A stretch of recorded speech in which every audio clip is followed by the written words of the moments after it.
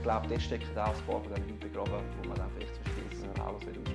Wenn haben wir denn nicht nur ein Paulus-Problem, sondern ein Jesus-Problem? Also Jesus ist zum Teil auch sehr moralisch. Jesus zieht Kreise und er probiert einzuschliessen, weißt, und so zusammenzuholen. Und der Paulus zieht Linien. Und dann finden wir so, ja, aber der Paulus eben zieht Linien, macht Grenzen und so. Das ist mit der Wahrheitsaussage. Ja, aber man vergisst, dass ein Kreis auch Grenzen hat. Glaubhaft. Den Glauben wieder glaubhaft machen. Hey, so die letzte Folge unserer Trilogie. Und heute geht es um das Thema Paulus. Weil ich stelle fest, ja, heute ist so ein bisschen, hat man oftmals zu nagen an Paulus und dann auch so das ganze Thema Zweifel, wenn wir anschauen. Und Simon, mega cool. Das ist so gut mit dir, ja, genau, ich liebe es. Genau, ja, eben, zum Teil sagt man so ein bisschen, ja, Paulus hat nur eine mäßige Erleuchtung gehabt oder so, oder ist manchmal ein bisschen durchgebrannt. Was sagst du dazu? Ja, genau. Es ist immer die Herausforderung, dass man Jesus oder Paulus gegen Jesus gegen Paulus ausspielt oder auch Jesus gegen den Rest der Bibel. Und da würde ich sagen, tun wir auch sagen, Jesus ist das Ziel der Bibel. Er ist wie so der rote Faden, was alles hinläuft. Aber gleichzeitig wäre es einfach für mich jetzt zu sagen, man tut einfach generell den Paulusbrief degradieren und sagen, das ist jetzt ein bisschen weniger wichtig, weil, wie wir schon begründet haben, glaube ich, dass der ganze Kanon verbindlich ist und von Gott für uns gegeben. Und wenn ich jetzt einfach, meistens, wenn man den Paulus relativiert, ist es wegen ein paar Sachen, die uns stressen, inhaltlich. Und wenn ich dann einfach sage, generell der Paulus ist weniger wichtig, was ich dann eigentlich mache, ist, ich nehme die Autorität von der Bibel als Gesamt weg und nehme sie wieder zu mir und mache sozusagen wieder einen Kanon im Kanon, weil mir inhaltlich etwas nicht passt. Und ich denke, das wäre ein bisschen zu einfach oder da kann man sich auch selber ein bisschen beschissen. Ich glaube, vieles, was Paulus oder Jesus ist, sind gar nicht immer Widersprüche, sondern sind vielleicht vermeintliche Widersprüche, es ergänzt sich. Mein Ansatz wäre dann eher zu schauen, was sagt da die ganze Bibel zu dem Thema und wie kann ich den Paulus in dem Sinne verstehen und wie lege ich auch dort wieder schwierige Stellen von ihm aus, also das jetzt im Kontext. Aber ich würde mal damit gehen und sagen, hey, es ist auch ein Wort von Gott. Ja, okay. Also ich stelle natürlich fest, dass in der Regel tut man nicht pauschal den Paulus über Bord werfen, oder? Ja. Sondern einfach gewisse Aussagen von ihm oder so.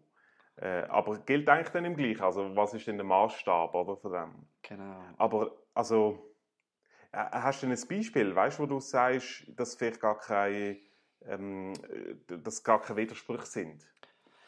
Ja, oder? Also das eine ist, wir können jetzt mal bei dem starten, ist die Frage, was für ein Evangelium haben sie predigt? Haben sie ein anderes Evangelium predigt? Wo gewisse sagen, ja, Jesus redet viel mehr vom Reich Gottes und der Paulus redet dann nicht mehr von dem oder hat ein anderes Evangelium predigt? Wo ich jetzt wie würde sagen...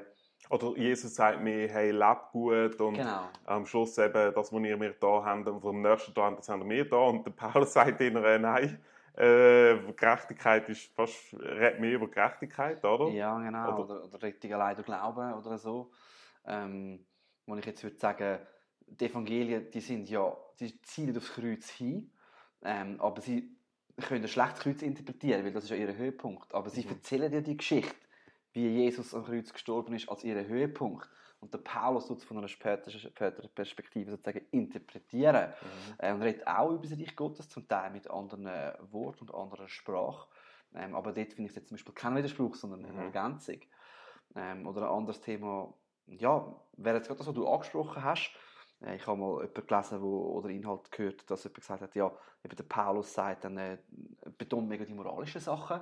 Wenn du ins Reich Gottes wirst kommen, darfst du, es gibt ja die Lasterkataloge, nicht trinken, all das und so, spielsüchtig, was auch immer. Aber Jesus hat zum Beispiel entweder alle angenommen oder hat dann eben betont, du musst einfach Gutes tun und soziale Gerechtigkeit leben.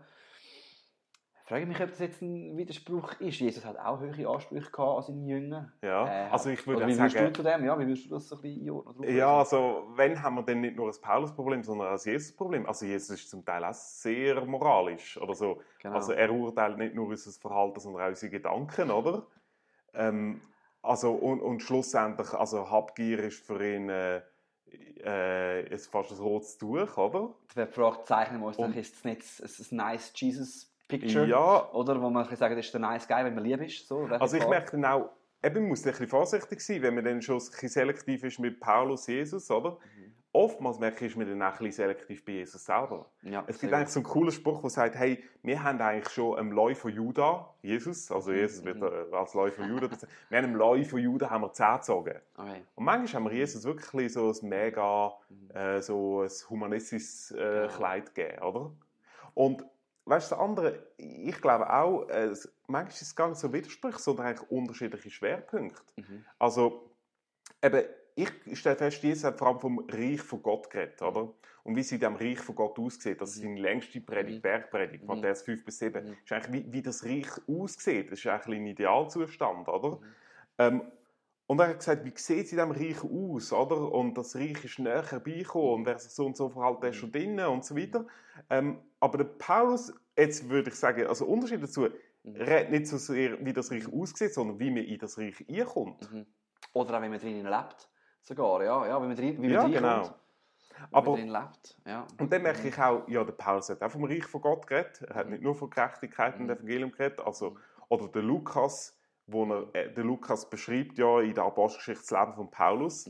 Und dann sagt er, und der Paulus ist durch alle Gemeinden gezogen, ich glaube Apostelgeschichte 22, und hat die Lehre vom Reich gelehrt. Also, und wenn du das so schaust, und Paulus hat auch verschiedene Stellen, wo er vom Reich Gottes redet. Also, ich glaube, 13, der Carsten sagt, 13 Stellen, was nicht mehr genau nachprüft, und decke quasi mehr oder weniger auch die Bereiche ab, über sich Gottes. Ja, genau. Also, voll. Oder, und ich denke auch, man könnte sagen, das Reich Gottes eben ist aufgerichtet mit Jesus. Es kommt mit Jesus, kommt mit dem König, wo der König ist das Reich von Gott. Darum kann er sagen, das Reich Gottes ist nachher beigekommen. Und nachher, als er auferstanden ist, sagt er, mir ist alle Macht gegeben im Himmel und auf Erde. Jetzt ist das Reich Gottes aufgerichtet. Und Jesus hat auch noch einige von den, das sind wir vielleicht beim spannenden Thema, einige von den Fehlvorstellungen von der damaligen Zeit über das Reich Gottes dekonstruiert. So, ja, er genau. hat viel über das Reich Gottes geredet und gesagt, hey, es ist nicht ein Bam, was da ist, sondern es wächst. Und hat das dann teilweise dekonstruieren bei den Jüngern. Und das ist ein Stück weit vielleicht schon geschehen. Und der Paulus redet jetzt eben mehr von der späteren Perspektive. Wie du gesagt hast, wie kommt man rein, aber schlussendlich auch in anderen Worten, wie lebt man in dem? Und weißt, ich merke das ja grundsätzlich, ich meine, ist ja nicht nur Paulus versus Jesus, sondern auch Paulus und Jakobus haben unterschiedliche Schwerpunkte, oder? Und ich denke immer, ja, in der Situation, weißt, tust du andere Schwerpunkte und dann scheint es vielleicht als Widerspruch, aber ist vielleicht gar nicht. Und ich gehe ein bisschen so dran und ein Bild hat mir geholfen, ja, einfach wie um die Unterschiedlichkeit, die darf ja auch sein, oder? So, Jesus zieht Kreise und er probiert einzuschliessen, weißt, und so zusammenzuholen. Und das ist eine Stärke, oder ein schönes Bild, ja. Und der Paulus zieht Linien. Okay. Ja.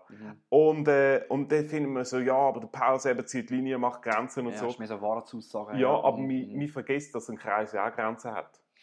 Oder?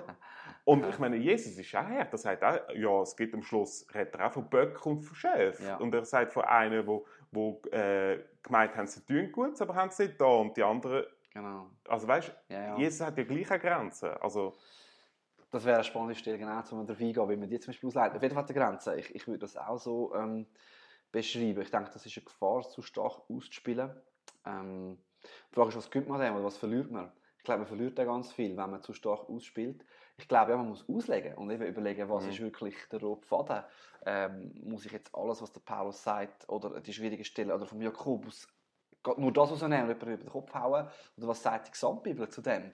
Von Gnade und was auch immer, oder eben nachher ein Leben, das verändert ist. Aber was ich eigentlich will sagen, ich glaube, man verliert eben auch viel, wenn man es zu fest auseinanderreißt. Weil der Paulus bringt ja ganz viele dogmatische Aussagen und die sind ja oft mit der Ethik gekoppelt, mit nachher, wie sollen wir leben. Und auch Jesus, er hat ja einen Anspruch gehabt an seine Jünger, wie sie sollen leben. Er hat seine Nachfolger gerufen. Ich denke, das ist manchmal auch eine Illusion, dass Jesus einfach dort ihm alles egal gewesen wäre. Ja. Er hat vielleicht auch noch ein bisschen stärker zu der Welt, wenn man will, oder zu den Sünder und so weiter geredet, zu den Zöllnern, gegen raus.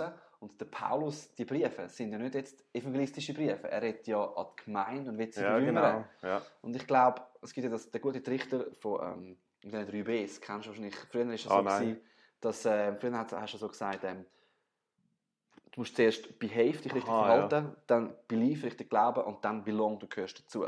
Und das ist wahrscheinlich schon ein bisschen, hat man falsch gemacht. Du musst immer zuerst das Richtige machen. Nein, bei Jesus, du darfst mal dazugehören. Aber heute ist vielleicht das andere Extrem. Es ist zwar richtig angefangen, du darfst belong, dazugehören, believe, dann den Glauben entdecken, aber dann streichen wir manchmal das behave. Ja. Es gibt gar keinen Anspruch mehr an eine Veränderung. Ja. Und ich glaube, das geht in die Richtung, die der Bonhoeffer vielleicht billige Gnade nennt. Wo man sagt, hey, eigentlich... Das Evangelium hat einen Impact auf unser Leben. Es hat einen Impact, es hat einen Preis und es wird mich verändern. Ja. Und ich glaube, dort stecken auch ein paar von diesen Hunden begraben, wo man dann vielleicht zwischen Jesus und Paulus ausspielen will. Ja, ich finde immer so, also das glaube ich auch, oder? Wir sind so angenommen, wie wir sind, aber er lässt uns nicht so, wie wir sind. Also, ist eigentlich eine hoffnungsvolle Perspektive, oder? Das hat Power, ja. Und ich glaube, das finden wir bei Jesus und bei Paulus. Ja. Aber weißt du, und wie gehst jetzt du konkret mit Zweifeln um in deinem Leben, oder? Weißt also ich bei mir kenne das, ich habe auch Zweifel an gewissen Aussagen, oder wo ich irgendwie schwierig finde, oder nicht verstehe, oder ich finde, wow, kann das Gott wirklich, oder... Weißt du, wie gehst du mit dem um? Ja, also auf der einen Seite ist es manchmal wirklich ein Aushalten. Ich finde es manchmal wirklich herausfordernd, dass ich merke, jetzt gibt es verschiedene Auslegungen und das hat für mich überzeugende Argumente und das auch. Und dann manchmal lerne ich vielleicht auch eine gewisse Frage, die für mich jetzt vielleicht auch keine Kernfrage ist vom Glauben. Weißt du, für mich gibt es auch verschiedene Ringe. Es gibt so das, was jetzt für mich über Jesus, über das Kreuz, den Glauben, ich sage jetzt mal so ein bisschen die heilsrelevanten Fragen sind für mich zentral. Dann gibt es Fragen, die ein bisschen weiter raus sind, über Gemeindeform, Leitung oder was auch immer. Und wenn ich merke, ich kann es vielleicht auch nicht mehr so erklären und ich lasse es vielleicht auch ein Stück weit mal noch offen oder bin noch am Suchen. Das ist schon auch etwas, was dazugehört. Und das fordert mich manchmal schon raus. Wenn ich sehe, es gibt so verschiedene Auslegungen. Ja, aber gleichzeitig will ich dort nicht einfach sagen, es ist alles gleichwertig und es gibt wegen dem keine Wahrheit mehr, sondern ich will wiederum ringen und versuchen, irgendwie der Bibel in dem treu zu bleiben und mich dort immer wieder herausfordern zu lassen. Ja, es ist ein Aushalten. Und ich finde aber immer wieder einmal ein neues Nugget oder es klärt sich wieder mal etwas. Oder ich merke, vielleicht ist die Frage gar nicht ganz so wichtig, wie ich sie kann. Oder wie gehst du mit dem um? Oder was denkst du dazu? Ja, ich merke, wir haben immer meistens so ein bisschen einen Grundsatzvorbehalt gegenüber Zweifel. Weißt du, Zweifel sind schlecht und du musst doch glauben und so. Und ich sage immer, nein, Zweifel und Glauben gehören zusammen wie zwei Seiten von einer Medaille. Zweifel haben ja auch etwas Forschendes, etwas Suchendes. Ja. Und was ich ein bisschen auch ihnen hasse, ja, irgendwie Genügsamkeit allem gegenüber und so. Es zeigt auch ein bisschen für Desinteressen, oder? Aber sobald dich interessierst, wirst du Fragen haben, oder? Also Sokrates hat, glaube ich, schon gesagt, je mehr du weißt, umso mehr Fragen hast. Sehr gut. Und Zweifel sind für mich auch ein bisschen Staunen. Und ich meine, du hast im Neuen Testament die ersten Zweifler, das sind die Jünger, oder? Sie zweifeln an der Auferstehung von Jesus. Und selbst der Thomas, der grösste Zweifler, der ist bis nach Indien gekommen, sagt die Kirchengeschichte. Also der, obwohl er sein Leben lang nie mehr als 30 Kilometer von seinem Heimatort, der geht bis auf Indien, oder? Also auch zweifelnd. Und also so meine Strategie ist einfach, ich muss Zweifel teilen. Oder schon wie bei den Zweifelchips, wenn du sie nicht teilst, wirst du dick. Sehr gut. Und du musst sie teilen und dann siehst du eben vielleicht ein Nugget oder eine andere Perspektive und nicht genau. Und ich merke, wie Zweifel bringen dich weiter schlussendlich, aber es fordert halt eine gewisse Kraft. Und schon als Teilen. Also ich bin da mega... Wenn ich etwas von meiner persönlichen Geschichte erzählen kann, ich habe auch vor ein paar Jahren, also ich habe immer wieder Zweifel gehabt. Ich habe ja an der Uni studiert oder bist auch herausgefordert mit verschiedenen Meinungen. Ich habe es auch immer gerne gehabt, ich diskutiere gerne mit verschiedenen Standpunkten. Aber ich habe zum Teil wirklich existenzielle Zweifel gehabt, wo ich wirklich hinterfragt habe. Sehe ich das noch so, wenn ich es sehe, generell mein christliches Weltbild? Wie wäre das von außen, wie wäre das anders? Schon ziemlich mal auf den Kopf gestellt habe. Und auch wirklich ernsthafte Fragen gehabt. Und ich denke, in dem hat es mir auch gut getan, zu merken, apropos Teilen. Ich habe es nicht immer so geteilt, ehrlich gesagt. Ich hätte es vielleicht schneller müssen teilen. Ich habe manchmal nicht gewusst, überfordert es vielleicht andere Leute. Ja. Aber ich habe angefangen, auch lesen. Ja. Und auch angefangen zu teilen. Aber ich habe gemerkt, es hat mir wie gut getan, zu merken, hey, anderen geht es ja auch so. Also weißt du, Lebensvorbilder von mir, hey, die haben die Zweifel auch. Und nur schon mal zu entdecken, übrigens die Frage, bei mir ist jetzt zum Beispiel Himmel und Hölle das Thema, das mich fest umgetrieben hat. Zu merken, die Frage nach der Hölle und wie sieht das aus und wie ist das? Da gibt es in der Theologiegeschichte, in der Theologie verschiedene Antworten, die schon diskutiert worden sind. Das hat mir wie geholfen. Und was soll ich eigentlich sagen? Ja, manchmal hilft es nur schon, wenn man es teilt, wenn man darüber redet, zu merken, hey, schau, andere. Da gibt es verschiedene Ansätze, verschiedene Lösungsantworten. Ich bin mit dem nicht allein.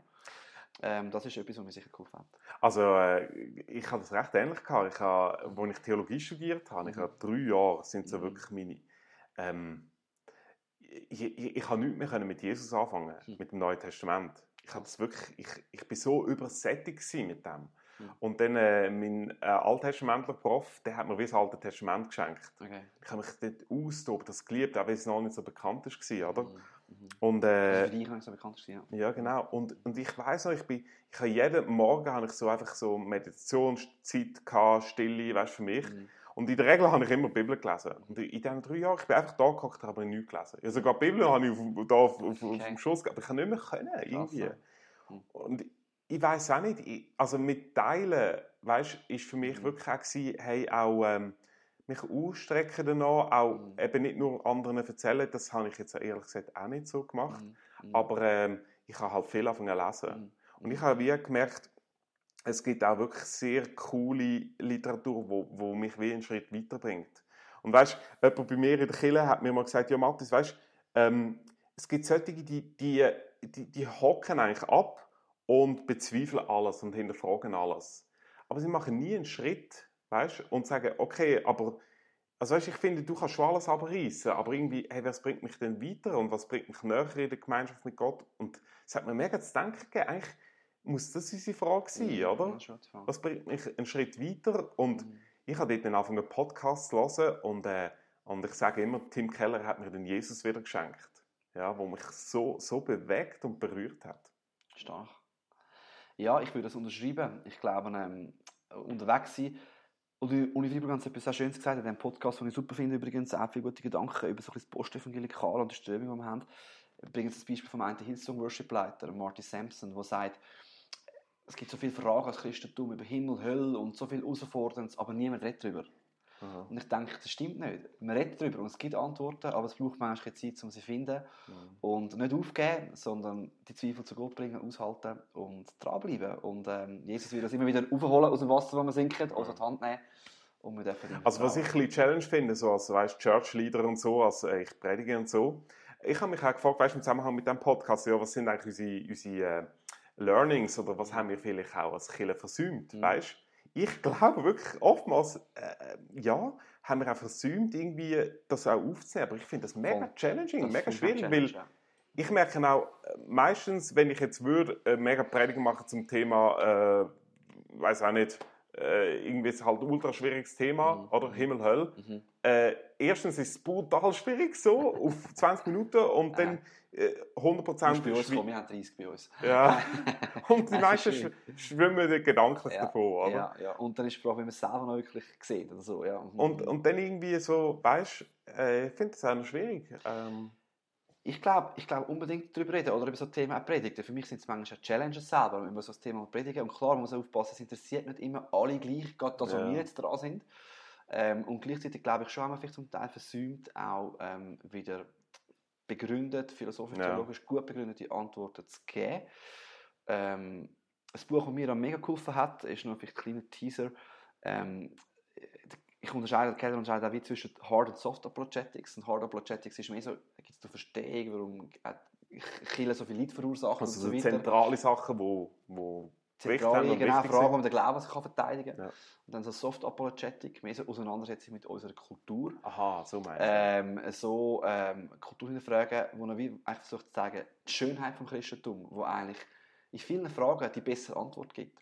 Ich frage nach Moral, nach Sinn, nach Schönheit, nach Wahrheit, nach Gerechtigkeit. Und manchmal bin ich vielleicht ein bisschen festgesteckt in dieser Hard Apologetics, ja, was manchmal auch schwierig ist und wir haben nicht alle Antworten. Aber das Buch «Making Sense of God», das er geschrieben hat, mir wirklich die Augen geöffnet. Hey, Säkulare, was um uns herum ist, hat in ganz vielen nicht die besseren Antworten. Da gibt es ganz viele offene Fragen, Sachen, die man anzweifeln kann. Und ich finde, wir haben oftmals die schönere Geschichte. Und auch wenn wir dort nicht immer alle Antworten geben können, hat mich das wieder mega angezogen. Und ich habe gemerkt, hey, wenn ich zweifle an Gott, dann glaube ich automatisch etwas anderes. Und ich habe das Neue, was ich glaube, zum Beispiel, keine Ahnung, alle Menschen kommen in den Himmel oder Gott ist nur Geist und alle Religionen haben den gleichen Gott, was auch immer. Ja. Das kann ich, oder Säkularismus, es gibt einfach nur Materie und Evolution, aber wir glaube, sind doch Menschenrechte sind wichtig. Ja. Das kann ich auch wieder in Frage stellen. Und mit dem gleichen radikalen Zweifel bezweifeln und mir sagen, hey, warum glaube ich denn jetzt das? Ah ja, denke, spannend. das Also du sagst, Zweifel setzt immer Glauben voraus. Würde ich sagen. Oder wenn ich zweifle, glaube ich etwas Neues. Und, der neue Glaubenssatz, den ich da glaube, auch wieder mit den gleich ernsten Zweifeln hinterfragen. Ja. Das ist ein cooler Spruch, nämlich wir müssen manchmal an unseren Zweifel zweifeln, oder? Die auch wieder kritisch hinterfragen, oder? Schon ernst nehmen, weißt du, nicht mit dem relativieren. Genau. Und auch in der Auseinandersetzung mit unserer Kultur, das hat mir persönlich mega geholfen, um zu merken, hey, vieles von meinen Zweifeln, von meinen Fragen, sind auch sehr kulturell bestimmt. Ja. In der Zeit, wo ich lebe, mit meinen Gefühlen. Und weltweit für andere Leute ist das gar nicht das Problem. Ja. Und vielleicht mich auch da ein bisschen, auch wieder in einem grösseren Kontext sehen und nicht meine Meinung jetzt verabsolutieren. Ja. Ja. Also jetzt wäre es eigentlich spannend, ich bin schon innerlich fast abgefahren und gefragt, so, wie schreibst du deine Predigten? Okay. Oder weißt du, so unser Versäumnis und wie predigen wir über die Sachen und so. Und so ein bisschen Geburt von einer Predigt wäre schon auch mega spannend. Aber genau, das frage ich dich nach dem Podcast, sorry friends. Aber genau, also vielleicht einfach so das Buch «Wozu glauben», das hast du erwähnt, oder? Glauben wozu. Ja. Glauben wozu. Ja. Das schlägt der Gang ein. Das müsst ihr lesen, das ist sehr hilfreich und hey, schön, dass ihr dabei gewesen. Bis bald wieder. Tschüss zusammen. Jetzt geht's zum Mittag. Glaubhaft. Den Glauben wieder glaubhaft machen.